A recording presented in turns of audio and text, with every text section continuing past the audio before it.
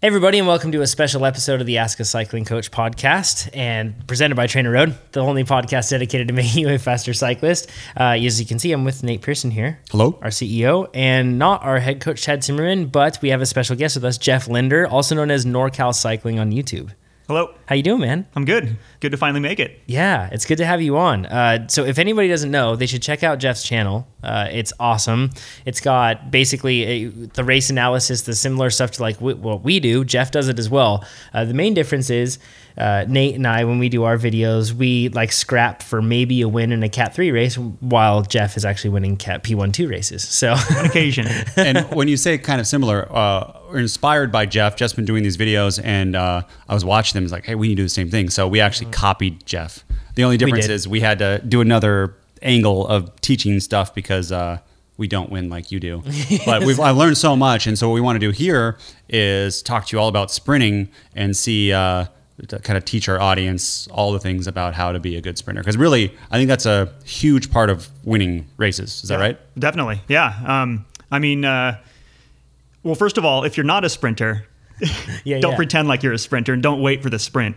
That was the biggest thing when I was coming up. Cat 5, Cat 4, Cat 3 is like everyone thinks that they're a sprinter. Oh yeah, everyone in lower categories, everyone does, right? Yeah. Yeah, definitely. And like I thought I was a climber, so like it goes both ways. Yeah. Where I would maybe not do what I was supposed to do to win a race and try to go hard on a climb and then just get passed over the top or something. But if you're not a sprinter, don't let sprinters win the race and be there at the very end. Yeah. So if there's a climb, go hard on the climb. If you see they're out of the position, then capitalize on that. If there's a crosswind, something like that.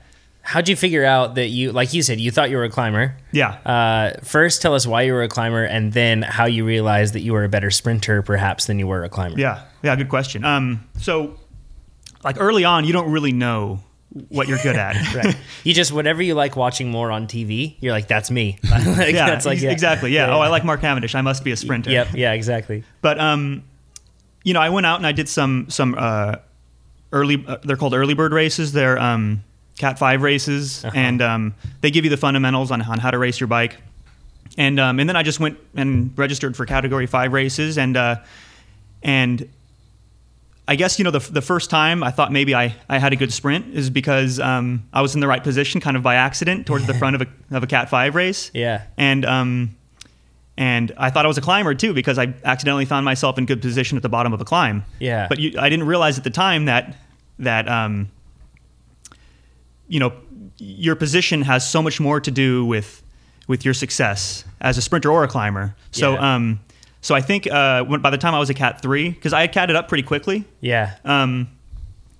Having just decent fitness, I came from running. Yeah. Never was very competitive as a runner, but I came from running, had some decent fitness, and you can make a lot of mistakes early on. Yeah. But you don't really start to see that segregation between who's a climber, who has a good time trial, until I'd say like Category 3 range. That's when you really start to see the segregation between riding styles. I think it's because too, if your fitness is higher than the Cat 5 and Cat 4 people, you're just automatically better than everyone. So you seem like this all-rounder, that can just win anything. But then when it gets more competitive, the same with Pete Morris. He thought he was a sprinter. Then when he got in the P1-2, he's like, whoa, I'm not a sprinter. Yeah. So is this, to tell what your strength is, would that be just in racing, seeing, like trying everything and seeing where you get dropped and where you're successful? Yeah. This was before, I wasn't a late adopter for a lot of the technologies too. So like power meter, I didn't have that until recently. Yeah. So I guess like nowadays you might have a better idea just based on a test if you go out and test yourself. Yeah. But that's just the fitness side of things. We could talk a lot more about strategy too. But just knowing where your physiological benefits lie, is go out there and race and try everything. I think that's a good suggestion. Did you have like a crushing moment when you were like, oh man, I'm actually not the climber I thought I was? Yeah. What was the road race? It hasn't been around for 5 years. It's up in Northern California near Zamora. Okay. Anyway, it has this climb on it. And at the time I was like Cat 4, I think. Maybe it was 3. And I thought I'm gonna go hard over this climb, Yeah. And, I just ended up hitting this headwind climb and dragging basically the whole field behind me. And I was like at my limit thinking I'm just going to ride away into the sunset. And this is going to be my glorious moment because I'm the best climber, Yeah. And and then everyone just came around me at the top. And And I basically just got dropped. I couldn't even hang on to the Peloton at that point. I was just completely cracked. And I was like, I am not a climber from this moment forward. Yeah, it's crazy. Like you said, I think that you have to do enough hard rides or races where you get brought absolutely to your limits and tested. Like, if you're not tested, it's really hard to tell what you are truly good at or truly bad at. The other thing to note is what you're usually truly good at too is what you've kind of been doing recently. Yeah, that's a really good point. I know a lot of people who do a lot of group rides and they sprint all the time and they're a better sprinter. And if you've never sprinted before at all in training, and you go to race, you're not good at sprinting, like don't expect it. Yeah. We can get into sprint mechanics in a little bit, but these things are trainable. So you're not stuck and pigeonholed forever. But I think in general, our physiologies do have like you're weighted one for the other, but you really can't find that too until you fully explore it through training. Agreed. Definitely.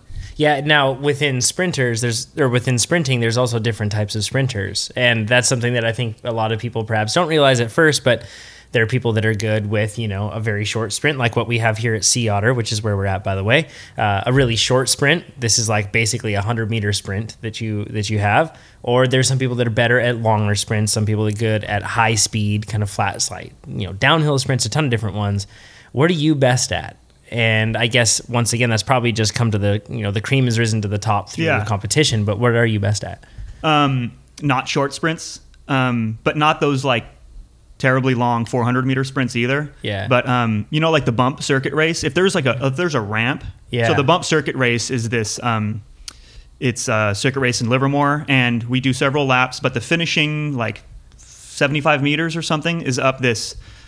What do you guys think? Like 10% ramp, maybe? Yeah. Something like that. It's really steep. It's steep. But you can just unload your sprint. So like I'm lighter than most sprinters, heavier than most climbers. I'm in this kind of weird spot. So if there's a ramp, I'm usually pretty good. Yeah. At a ramp like that, and maybe 15 seconds. Yeah. Is where I'm best. But you see guys like Justin Poulsen, Semper Poro. He's got acceleration like you wouldn't believe. So coming out of a corner with 100 meters to go, I would not want to face him because he weighs 135 pounds maybe. Right, yeah. And he has crazy power. So his acceleration, like he just can't be beat within, a short distance. 100 meter, corner, something like that. You're in a lot of trouble if he's on your wheel. So what do you do, Jeff, if you come in to, if there's like the end of the race and there's an entry turn like at Sea Otter and 100 meters to go, which is, I timed the Cat 3 race, it was 8 seconds. Mm-hmm. How do you counter someone if you're racing against someone who has that really explosive sprint? Well, in most cases, I can't speak to this race in particular, but let's talk maybe like Red Kite, something similar where sure. You come into a corner, and this is true with so many NorCal criteriums. You come into a corner, and then the finish line is like 150 meters away from there. Yeah. And what I always tell myself, and I tell my teammates, and anybody who wants to work on their sprint is like sprint for the final corner. Yeah. And even if you're completely gassed and you can't even turn the pedals over anymore, you're probably still going to be like fourth or fifth. Yeah. Because if you're coming first through that last corner, there's usually, especially when you're going 38 miles an hour or something, there's usually only one best line through that corner. Yep. And if you're taking it, then you're not going to get passed through the corner. Right. Assuming you can take a good line through the corner and maybe close the door on inside, or we can talk more about that later. But sprint for the last corner and carry as much speed through it as possible, and hope there's not a guy like Justin on your wheel. I think that doesn't happen a lot in lower level racing. They wait until, or wait until you can see the finish and it's a straight line. There you go. Yeah, right. Like I have to see that banner and hear the you probably already hear it. Mm-hmm. So when then would you start sprinting for the last corner?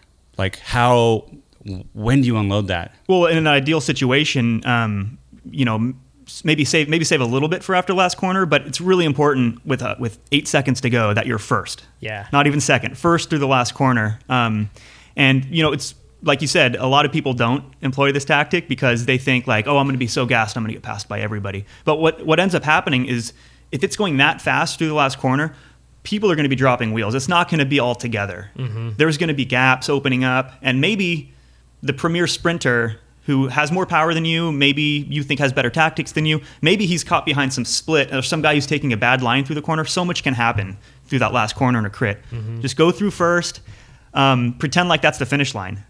Yeah. And see where that gets you. I say this happened in our race. We didn't put the video up, but Jonathan was pulling so hard that he did put splits in the field. And I feel like then when I attacked, I was really racing against 3 people.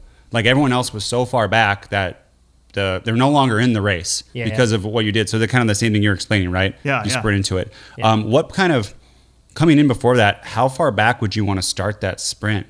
Like position wise? Well, if it's being let out, which in lower categories, it's probably not being let out. Yeah.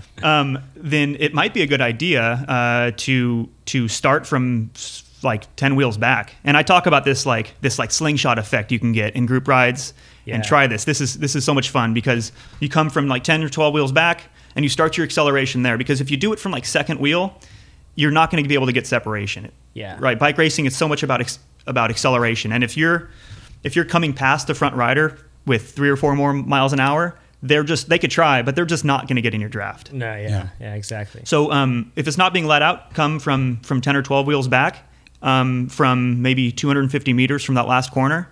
And you're going to surprise everybody on the front who is kind of waiting for the sprint to open up, maybe saving their legs.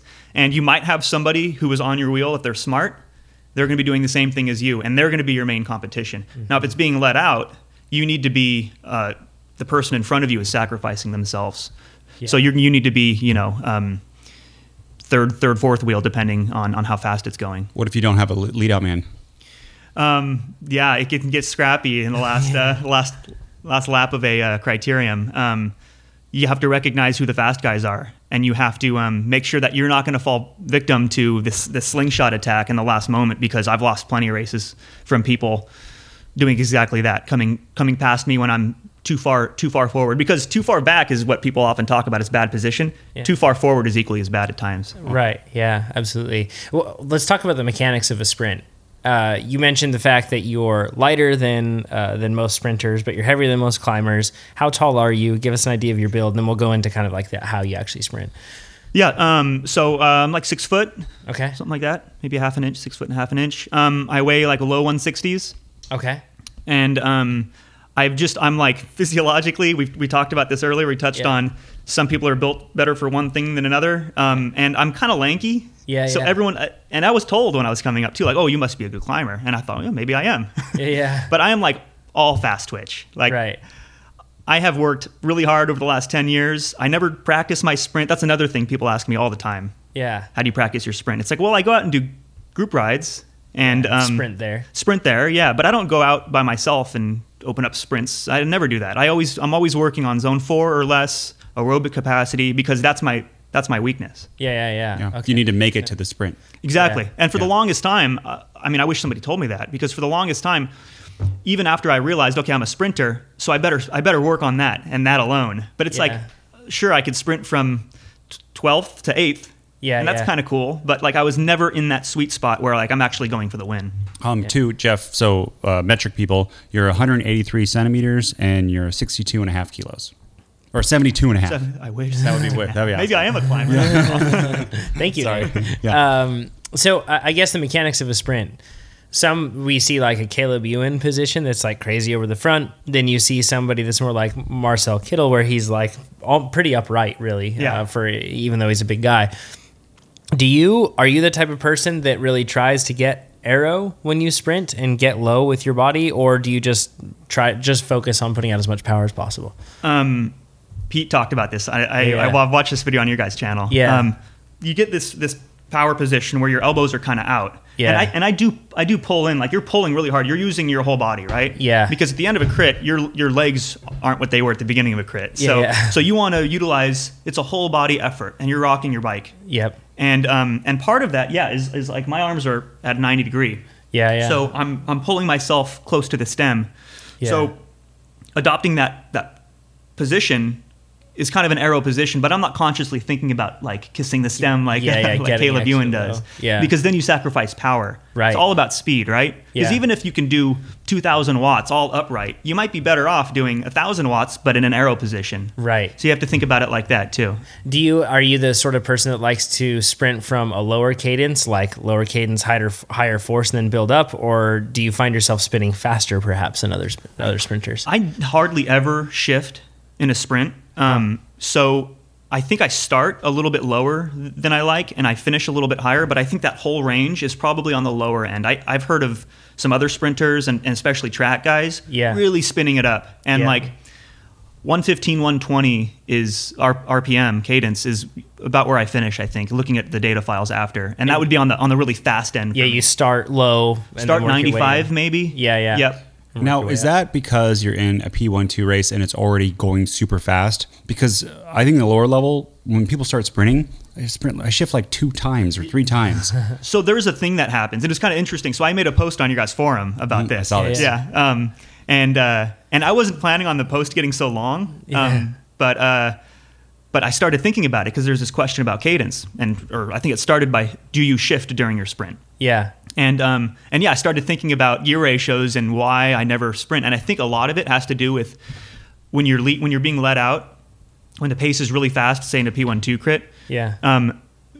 When you start your sprint and when you finish your sprint, you're only maybe going like 3 or 4 miles an hour faster.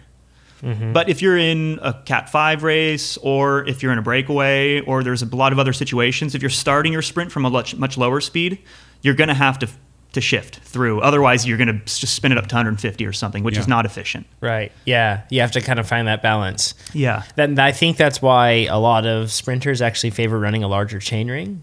When you have, and sorry, this is just a little aside, but when you're down lower on that corn cob of your cassette and those jumps are bigger between the gears, right? So if you can have a bigger chain ring, then you reside slightly higher up that cassette, and then you don't have to shift quite as much. This is all I need to do. So get a bigger chain 56. ring. Be a good sprinter. That's Greater the only chain thing line. you've been lacking, Nate. It's just a 56. Thanks. That's it. So what if you do have to shift? How do you do that? Because I think you said in some of your videos that you sit down when you shift. I have. Those are on like longer sprints. You don't necessarily have to. There's kind of a dead spot when you're at like 12. When you're at 12 and 6, I guess, where there's not so much power. Yeah. If you think of a clock. Mm-hmm. Yeah. 3 and 9, you're putting out the most power, right? Yeah. You're stomping on the pedal. That would be an inopportune time to shift. Yeah. And it could be a disaster. Like you could crash from it. Right. And especially if you have a worn chain or something. But the best spot is that dead spot, and you just have to time it. I think it's not something that I've ever practiced. I don't think it's something that anybody ever practices, but just feeling where that dead spot is and knowing when to shift. Yeah. Sitting down if you have to. I've never even thought of that. Really? I just click it if I need it. I feel like another thing too that's subconscious is you ease off on the power slightly. A little bit, yeah. It's ever so slight. It's like not intentional. Not like I'm going to ease up now and shift, but it's like subconscious. It happens because you don't want to be jamming as hard as you can, just in case it doesn't grab when you think it does. I've noticed that. I look at my sprint power files after the race, and it's like, oh, I had a little dip. Yeah. Oh, that's what, and I can look at the cadence. I could figure out that's when I was shifting. So yeah, that's a good observation. Almost like a clutch in a car, right? Like, you kind of engage the clutch a little bit to drop that power down, or I should say the power delivery in that case. But the shifting side of things is interesting, especially when you get on the climbs.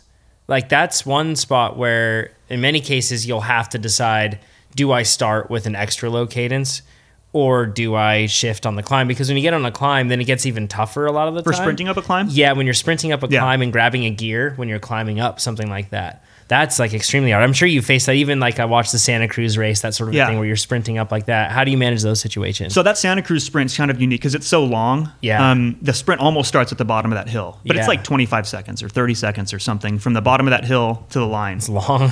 So there is sitting down and shifting, and I'm not doing huge enough watts at that point to where I'm worried about having a bad shift or something. Yeah. But for something like the bump maybe, or something where you're sprinting into a climb. Yeah. You have the convenience of just put it into the gear that you want, into the cadence that you want the most. Yeah. And then if you're sprinting, you can pretty much just put more power out, but maintain that same. Yeah. So if you like 100, do 100, and then when you start the climb and you stand up for your sprint, you just keep pushing 100, but you're going up a climb. Right. Kind of convenient. Yeah, kind of keep it there. Yeah. Do you know when you come to a race, do you know when you're going to go for the sprint? Or how do you... Oh, yeah. Yeah, so definitely. how do you figure that out? So do a lap on the course before you race. Like I totally intend on doing that tomorrow. I'm racing the circuit race tomorrow. Probably going to get dropped, but... It's so hard. But we'll see. Yeah, we'll see. Come out, do a lap if you can. I've gone on like Google Earth and like really dorked out on like the numbers. Like how many meters is it from this last corner? And do that if you're worried you're not going to be able to do a lap, or both is better. But definitely have a spot picked out, even if it's a mailbox or something. Like here's where I'm going to sprint, and start to visualize. I think this crosses like other sports, but visualize how it's going to happen. And with a lot of experience, oftentimes you'll see that situation. It'll be the last lap. Oh, I've thought about this, Yeah. and this is exactly how it's going to go down. Are you then? So how do you balance that with reacting to the race? Like, are you the first person to go then? Are you hoping that you get on the right wheel at that time? Or what if someone sprints early? Sure. Yeah. I mean, you have to react to what's going on in the race. Yeah. You can't tell everyone, hey, guys, it's not time yet. This isn't part of my plan. Yeah. So, and bike racing, it doesn't often go the way you want it to. Get a better feel. Look at who started the race, and you get a better feel for how it's going to go. But definitely have an idea of like, well, in this situation, I might do this. But racing strategy is a fickle thing, and I talk about it a lot on my channel. It's 50 little decisions or 100 little decisions in a 60-minute crit that each one has these huge implications that could potentially make or break you at the end of the race. Yeah. And a lot of them come down to the last lap too. Do I go left or do I go right? Do I follow this guy? So you definitely have to react to things to keep it in your favor. One tip on that too is I watch some of your videos and other videos on YouTube where I time the sprint. So I look at different categories and I look back to see how long it takes. 'Cause I never think of it in meters. I think of it in time. Yeah. So I look back and be like, okay, they went from here and that's 10 seconds. Or this corner is like 10 seconds. So if I go in 15 seconds or 20 seconds, Land Park, that's what we chose of when to attack. I was like, oh, a minute I think is perfect. Which brings me to my next question is, what do you do when somebody goes like 1 minute out and you're a sprinter? Yeah, Like, they put you in that sprinter's dilemma, so to speak. Oh, yeah, for sure. I mean, well, first, it depends who it is, because knowing your competition's huge. I understand that's hard for some of the lower categories. If you're new to racing, you don't know who's who. Yeah. P1-2 in particular, you start to recognize, like, if this guy goes at 1 minute out, then I have to follow him, or I have to have somebody else. If somebody else doesn't follow him, it has to be me, because you just can't let him get away. Right. Brian Larson's one of those guys. I recently did commentary with him. Yeah. But be ready to chase if you have to. If somebody goes from 1 minute out in this specific example, if it's a guy you're not worried about, then let him go and So he'll probably burn himself up. You'll pull an audible in that case, and you'll be like, "Look, I would love to sprint in a different scenario, but I'm going to latch onto this guy because I have to mark him." Yeah. Yeah. There's situations where, like the aforementioned Larson, if he goes, I might have to, if nobody follows, I might have to use my sprint to get to him, because it's like I would rather die trying. Yeah, of course. Than miss out on the chance. And he's my frenemy, so I have to chase Brian. One every has time. to. Yeah. So how long do you wait, right? Because the longer you wait, the more likely you can then get on someone else's wheel. I feel like in this situation, as a person who likes to go from 1 minute, is if someone else goes and you wait that extra half second, you're probably going to win then, right? If you can get on that person's wheel, and they pull you up. Right. If they notice you're there, they probably will stop riding. But oh, really? Yeah, of course. Yeah. That's what I would do, right? And it's even better than for the 1 minute person. Yeah. Maybe. So how long do you wait before you try to jump on, or is it just like you see the kit and you've been racing so long, you know it's Brian, and you jump right away? Yeah, it depends so much on the circumstances, because I would if he comes flying past me with a minute left in the race, it's probably too late for me anyway. It's probably already over, because I've put myself in a position where I'm too far up to the front and the pace isn't fast enough. Because like we talked about before, if the pace isn't very fast, you don't want to be second wheel, because when things slow down, attacks fly. When things speed up, everyone is happy and they're all at single file and everyone wants to stay in draft. So if I'm like second wheel or third wheel or something like that, and Brian comes flying past me, then the pace isn't fast enough. I shouldn't have been in that position. Yeah. The race is pretty much over. And I can chase him down and maybe catch him and somebody else can win or something like that. Right. But I'm hoping that somebody else chases. So in the lower categories, you think it's more likely that strategy would work? Yes. Because the pace isn't super high. Yes, and people would be much less inclined to chase it down, because everyone at that point is like, everyone thinks they're a sprinter, like we said, right? Yeah. So everyone sees that attack go, and it's like, oh, I'm saving my legs for the last 200 meters. But they don't realize the race is going away. Yeah. And it doesn't take much. 2 Yeah. seconds of indecision and it's over. gone. Yeah. The differential in speed's too much, and you can't close that gap. You mentioned, and this is on the assumption that you do know the racers that you're racing with. If you don't know the racers that you're racing with, is it just a simple scenario of you just have to rely on your strengths and try to exploit them? How do you do that? Yeah.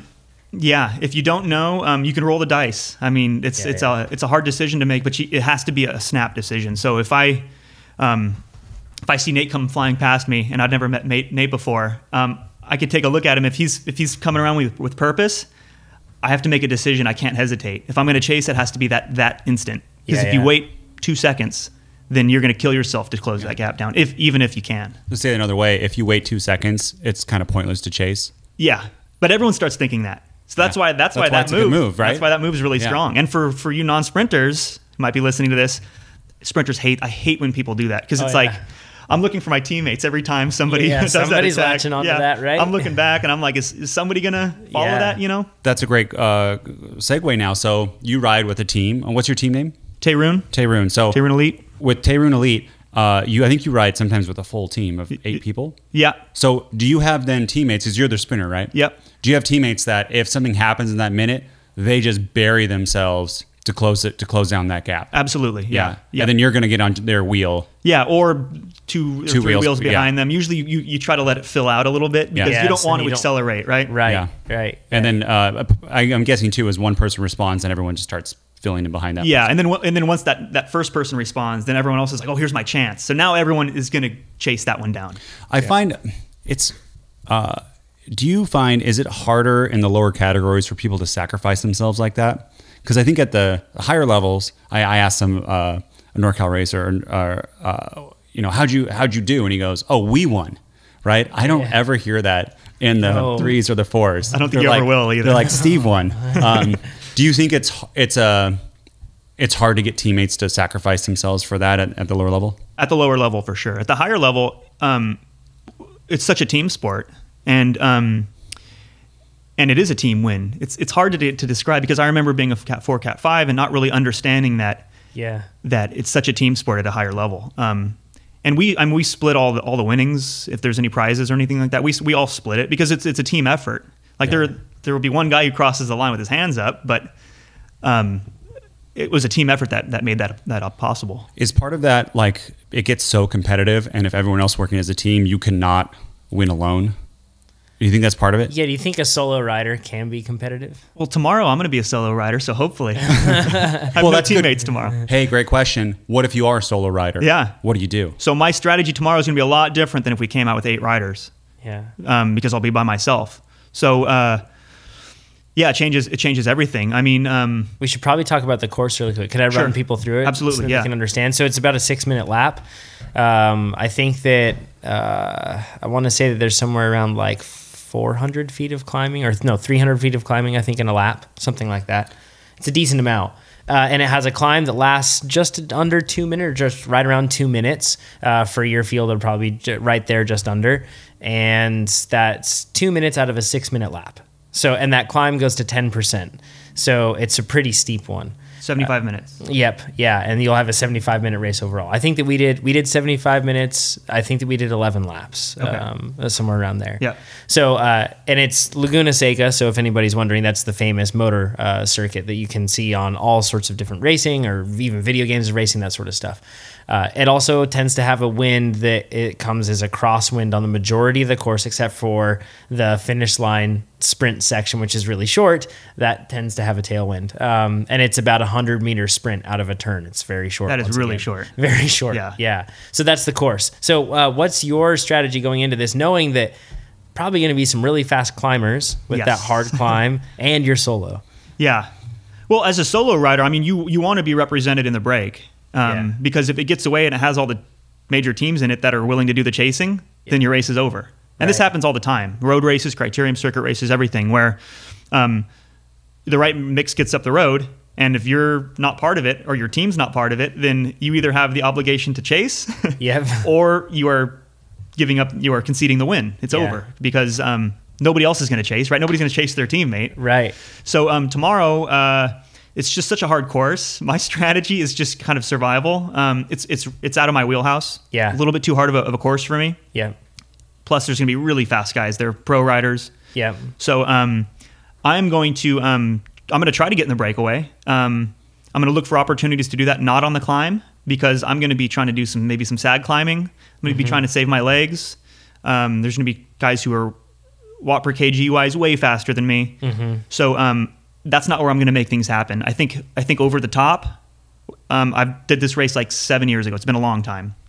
Over the top, I remember there being attacks that go that were successful, got a gap.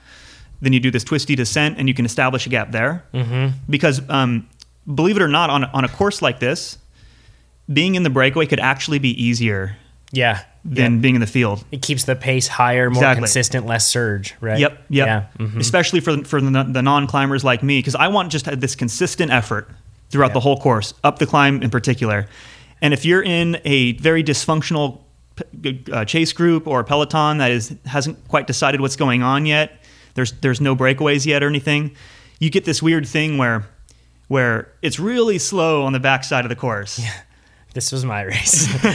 So you know what I'm talking about. Yeah. It'll be really slow on the backside, and then everyone just goes as hard as they possibly can up the climb because they realize that, hey, drafting isn't as important up the climb, and I'm a good climber, so I'm going to go as hard as I possibly can up and over this climb, and that would be the worst for me. Right. That is surgy, and that is going to kill me. Yep. So I want to either get in the break, or I want to try to make sure that doesn't happen where it's really surgy. So if I have to put in an effort in a crosswind or something like that just to keep the pace high, it might be worth my while. Yeah, I would think it doesn't take a whole lot of laps like that on a course like this to discourage those people that were going to, ride their brains out up that climb as hard as they can. It doesn't take a whole lot to actually discourage them to do that.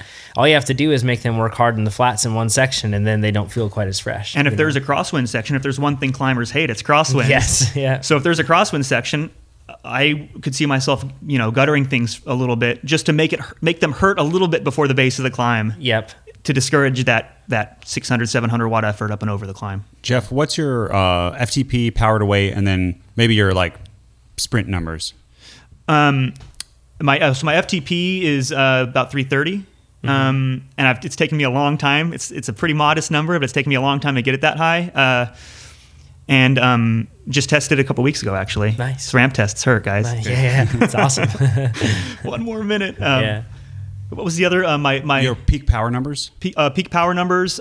So I'm gonna tell you what they are at the end of a crit because that's what actually matters, right? Okay. Because people can go out and warm up and then do a peak crazy number, but at the end of a crit it might be totally different. So if I'm really fit and I'm doing real well and it's like July and I have a target race, then I can peak at something around 1500, and then it usually comes down to the 1200 range for the duration of the sprint, maybe 1100 range for the duration of the sprint. That's a big sprint. Those are big numbers for people that don't have a point of reference. Those are very high. I think on average you're holding watching the videos, I see around the 1300s for a very long time, 15 seconds. I don't think it's that long. Okay, 10 seconds? Sometimes. Yeah, maybe I can hold 1300 for, maybe 8 or 10 seconds. Cool. So you're about 4.4, 4.5 watts per kilo, but I think your sprint is higher than that. Yeah. Yeah. But how much of it do you think is, because you've had great success and Northern California is very competitive, how much do you think of it's your brain and positioning and your team and part of that? If you didn't sprint success? Yeah. Oh, it's all about position. You could be Mark Cavendish, and if you're 12th wheel through that final corner like we talked about, then it doesn't matter if you're doing 2,000 watts. How do you get in position? Have really sharp elbows in the last lap. No, but really, so let's say it's 2 or 3 laps to go. What are you trying to do?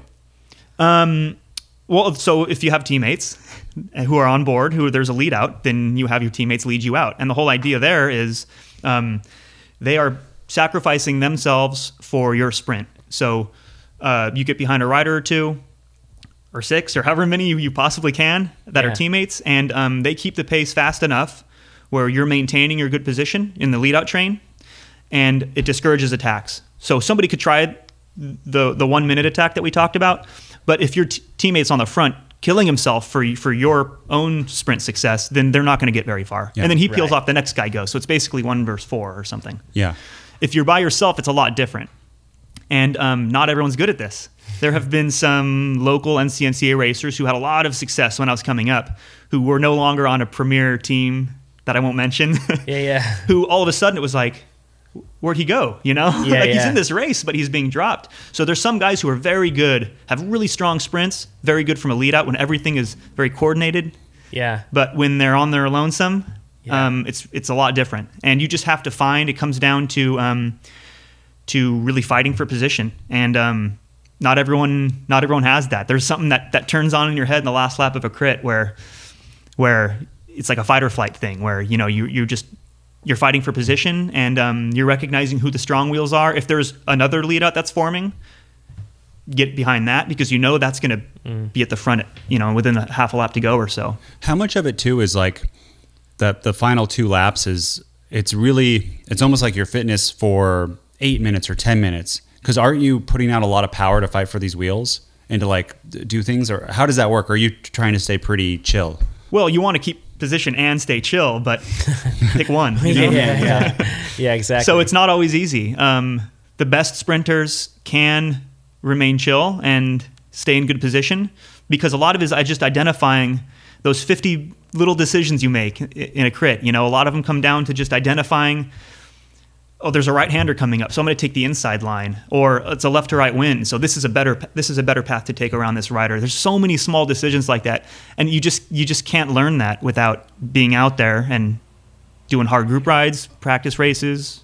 We didn't talk about we didn't specifically say your YouTube channel's name. Can you say what it is? Okay, did NorCal Cycling. NorCal Cycling is on YouTube. NorCal Cycling videos. Forget it. Yeah, very straightforward. Yeah. NorCal Cycling, yeah, perfect. It's the best way to do it. So I think too, the best way to learn this is you have these little like decision points, and you will pause the video and say, see this and this. These people just did a lead out, and these people are fresh. So I'm going to make the decision to go right here instead of left, and then that probably saved you 10 spots. Yeah. That easily. split second decision. So I'd recommend everyone to watch your videos. They're free. Awesome. And then you can kind of understand this, because it's hard we can talk about situations, but it's so hard unless you see them. Yeah. It's really hard to kind of complex. feel them. Yeah. They're all complex. And it becomes like a pattern recognition thing too, Like you'll see this thing happen, like you said, and I'll freeze the frame in one of my videos and say, this will hit you like a ton of bricks once you've seen it a few times. Yeah. But for new racers, they might make the wrong decision in this given situation. Yeah, and so often also just race brain,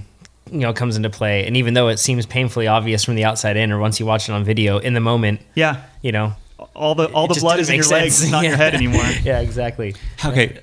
Let's say there's a sprint. How do you know when to go around somebody in a sprint? So at Santa Cruz, I came around that guy way earlier than I wanted to, and I mentioned it. And the reason I bring this example up is because it's a video I posted recently. Santa Cruz, we talked about it a little bit. You come out of this corner, it's off camber. It's a little bit technical, so you have to scrub some speed off, and then you immediately get hit with this like 6% climb. Yeah. That's why it's so hard. Not because on paper you look at it and it's like, it's not that hard of a climb. It's because you're coming so slow into the bottom of it. Yeah. And then everyone starts sprinting. And I was like fourth wheel at the bottom of this climb, maybe 300, 400 meters from the finish. And I decided to come around this rider at the bottom because he was letting a gap open up over this climb that lasts maybe 200 meters. Mm-hmm. So in that situation, you have to react to that gap opening up. Okay. And I made that decision in an instant, because if I hesitated for 1 or 2 seconds, just like that 1 minute attack that comes around you, that might be the end of the race. And it might feel like the right thing to do in the moment because, I'm getting a draft. This guy's still going hard. And if I go around him, I might burn myself up. But the race is getting away. There was 2 riders in front of him maybe 3 riders in front of him that were getting away. So when to come around, if there's a gap opening up in front of him, that's one of the most obvious times to come around. When to start your sprint, is that more? No, I'm thinking of, let's say you're going 30, 35 miles per hour and it's on a flat and there's no gap, someone's ahead of you. When do you choose to get out of that draft and start sprinting? Yeah, or you're kind of sprinting behind the person too, right? For a while. Yeah. When do you decide to get out of the draft to try to pass them?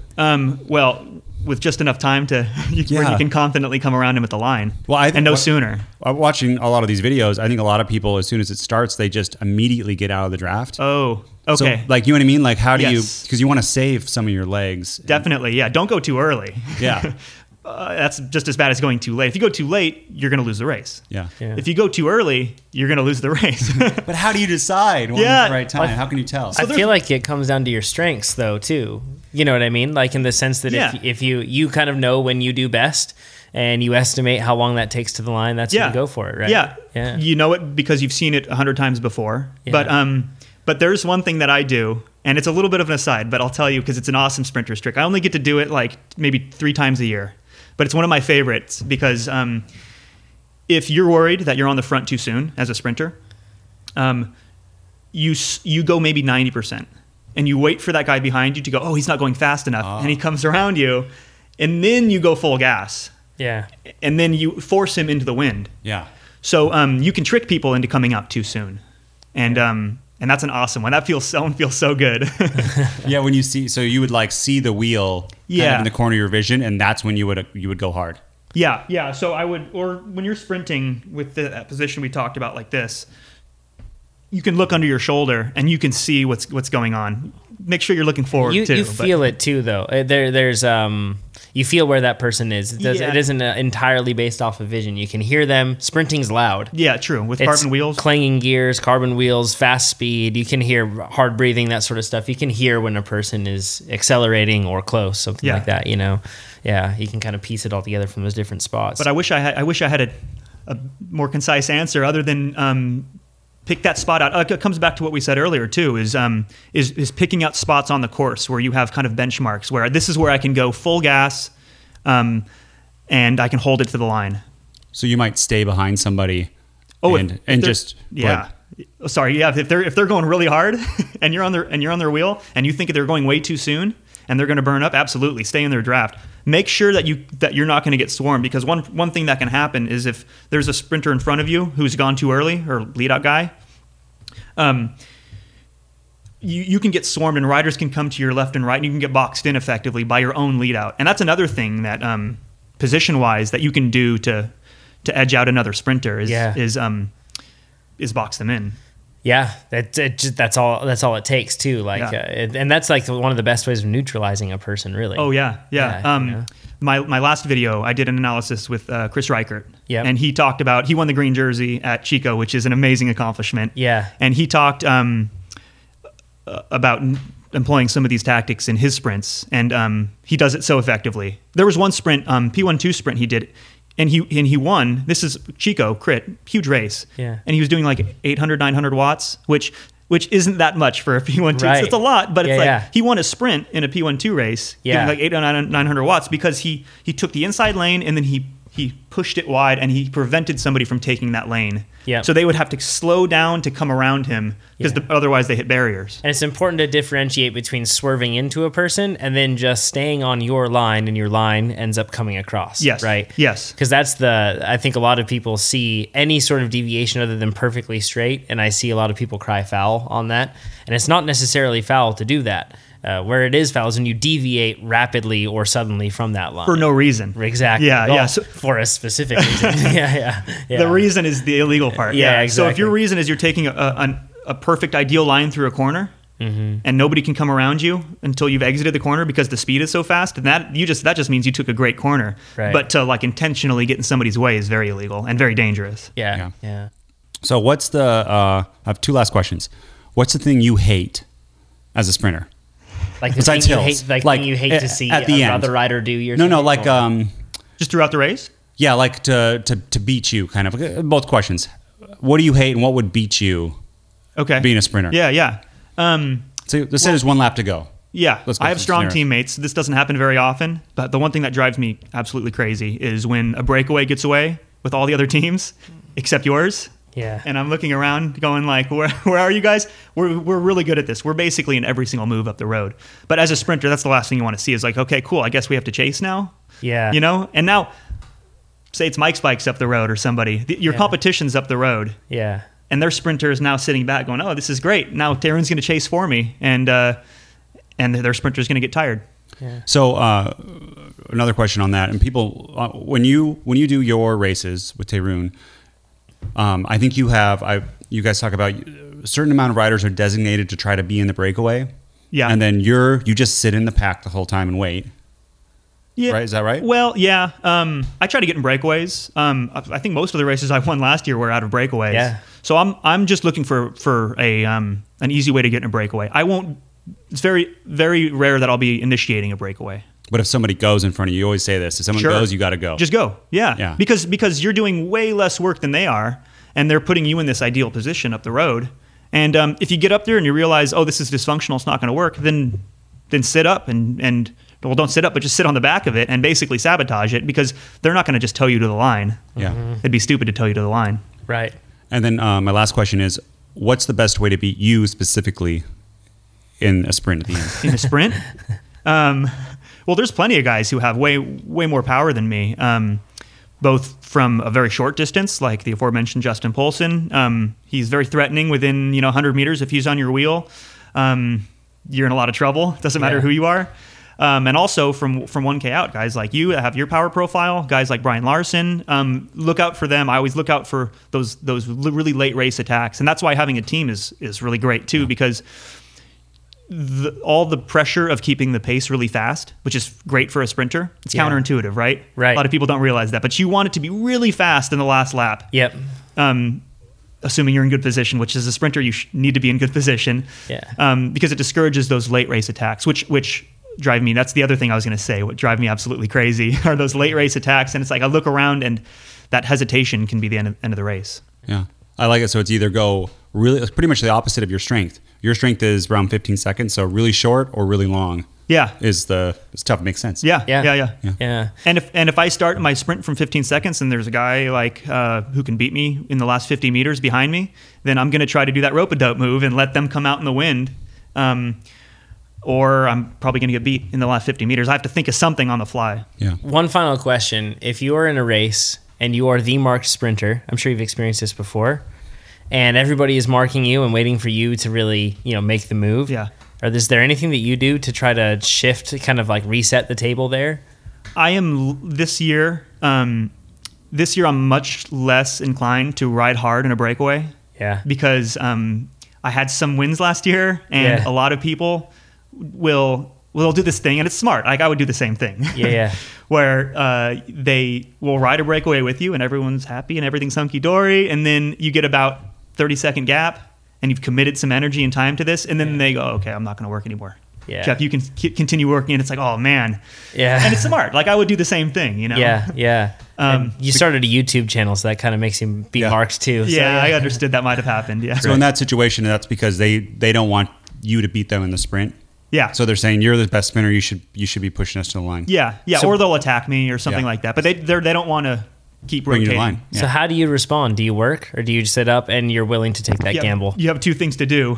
You can either attack it and hopefully there's a reshuffle. Yeah. Or that's if you're feeling especially good. Yeah. Or everyone just sits up, and I kind of get dejected and just look around and say, okay, well, I guess that's over. Yeah. Because if you sit up, at least everybody else is sitting up too. And I'm only going to sit up if they start to sit up. Do like, it. I'm not going to tow them, just like they're not going to tow me. Yeah, exactly. Yeah, breakaways everyone has to be working. Yeah. It's like maybe once a season where you are able to get into a breakaway and just sit on. Yep. Yeah. Well, perfect. Thanks, man. Yeah. Really appreciate this. Thanks for coming on. For everybody that's listening to this, that listens to our podcast, you should absolutely check out his YouTube channel. It's awesome. NorCal cycling videos. They're great. I've learned so much from watching those videos. They're fantastic. So, and thanks for coming on. Yeah, I'm sure we're going to see you at a bunch of other races throughout the rest of the year. If you have questions, in this case for Jeff, you can go into forum.trainerroad.com, and we'll have a thread on there specifically for this episode. Jeff's on the forum too, so you can @ Jeff, and then you can, I should say you're NorCal Cycling on there. NorCal Cycling, NorCal_cycling, I think on there. Yeah, so you can @ NorCal_cycling, and then you can get Jeff involved in there if you have any questions as well. If you're curious about anything that we do here at Trainer Road, just go to trainerroad.com. We'd appreciate that. Thanks for listening, and we'll talk to you all next time. See ya. Bye-bye. See ya.